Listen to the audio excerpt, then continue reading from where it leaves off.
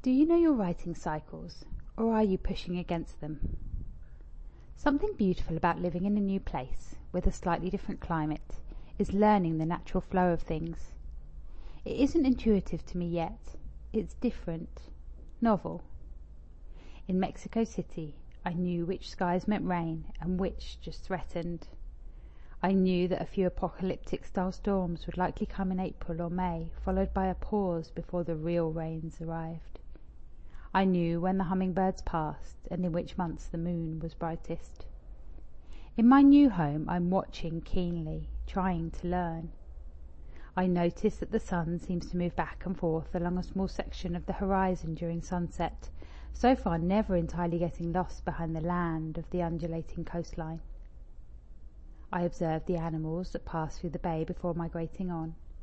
I watch the trees at sunrise and see if I can predict how calm or rough the ocean will be on my morning walk, by the rustle of the shimmering tinsel like leaves of the palms. I am, I guess, trying to root myself here by following nature's lead. This brings me on to a tradition that every year I find stranger and stranger. Does anyone else find it ridiculous that those of us who follow the Gregorian calendar begin our year in January? That we make resolutions, plans, set lofty goals and aim to get them going during the deepest, darkest of winter, at least here in the northern hemisphere, and during midsummer in the southern, which isn't much better. To me, it's the surest example that we were entirely out of touch with nature, its ebbs, flows, contractions and expansions. For a few years now, I've been saying to friends that my year doesn't start until the spring equinox and the beginning of Aries season. That makes so much more intuitive sense to me. Aries is the first sign of the zodiac, the chick breaking free from the egg, and spring is a time of blossoming and new birth. So March 20th, which, by the way, I've noticed is often a day when we have a little earthquake in Mexico, as if the earth too is rumbling back to life after a long winter, marks that transition from the old year to the new for me. I feel so much more inclined to start things at that time, so much more energized. That's not to say I'm doing nothing in January, February, but it isn't the time I'm trying to start something new or trying to birth a new project, overexpending my energy. It's a time for finishing up projects, editing, percolating, imagining and casually trying out ideas in my mind. I mention this not because I think everyone should do the same, but rather because as creatives I think it's really important that we listen to our natural cycles. There's a lot of external pressure to always be productive, and I'm not sure creativity thrives there. For me it thrives from a space of, space, expansiveness, of deep listening, of intuition, devotion, not of force. So that's why listening to where you're at honestly and with curiosity is important for any creative person. Are you procrastinating?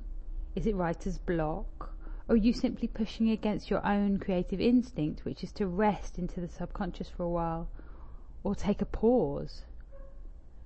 Granted, this can be very hard to tell at times, and hard to do when we live in a society that no longer appears to value the flaneur. But if you've gone through plans A, B and C to try to push a project forward and it isn't working, maybe check in and see if you're pushing against something. Maybe your project has something to say if you give it a moment and listen. I'd love to hear about any cycles you've noticed in your own creative work. Do share in the comments. Mentoring. I delight in mentoring writers. There's something truly special about watching the writers that I work with grow in confidence and rebuild their writing muscles and quieten that inner voice that tells them that they can't write. Writing's magic, and I truly believe that in writing we are trying to answer the questions we have about life on the page. I'm so grateful when I can be a conduit in guiding my clients back to their inner storyteller. So if you'd like some support with your writing, please feel free to book in for a free 20-minute consultation with me, or you can learn about my mentoring on my website.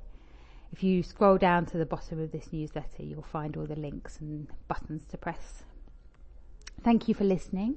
If you found the newsletter helpful, you can show your support by buying me a virtual cup of tea, or donating to Choose Love, or just simply by sharing it with somebody who you think you might like it, or dropping me a little like or a comment. Thank you for being here, and see you in a couple of weeks.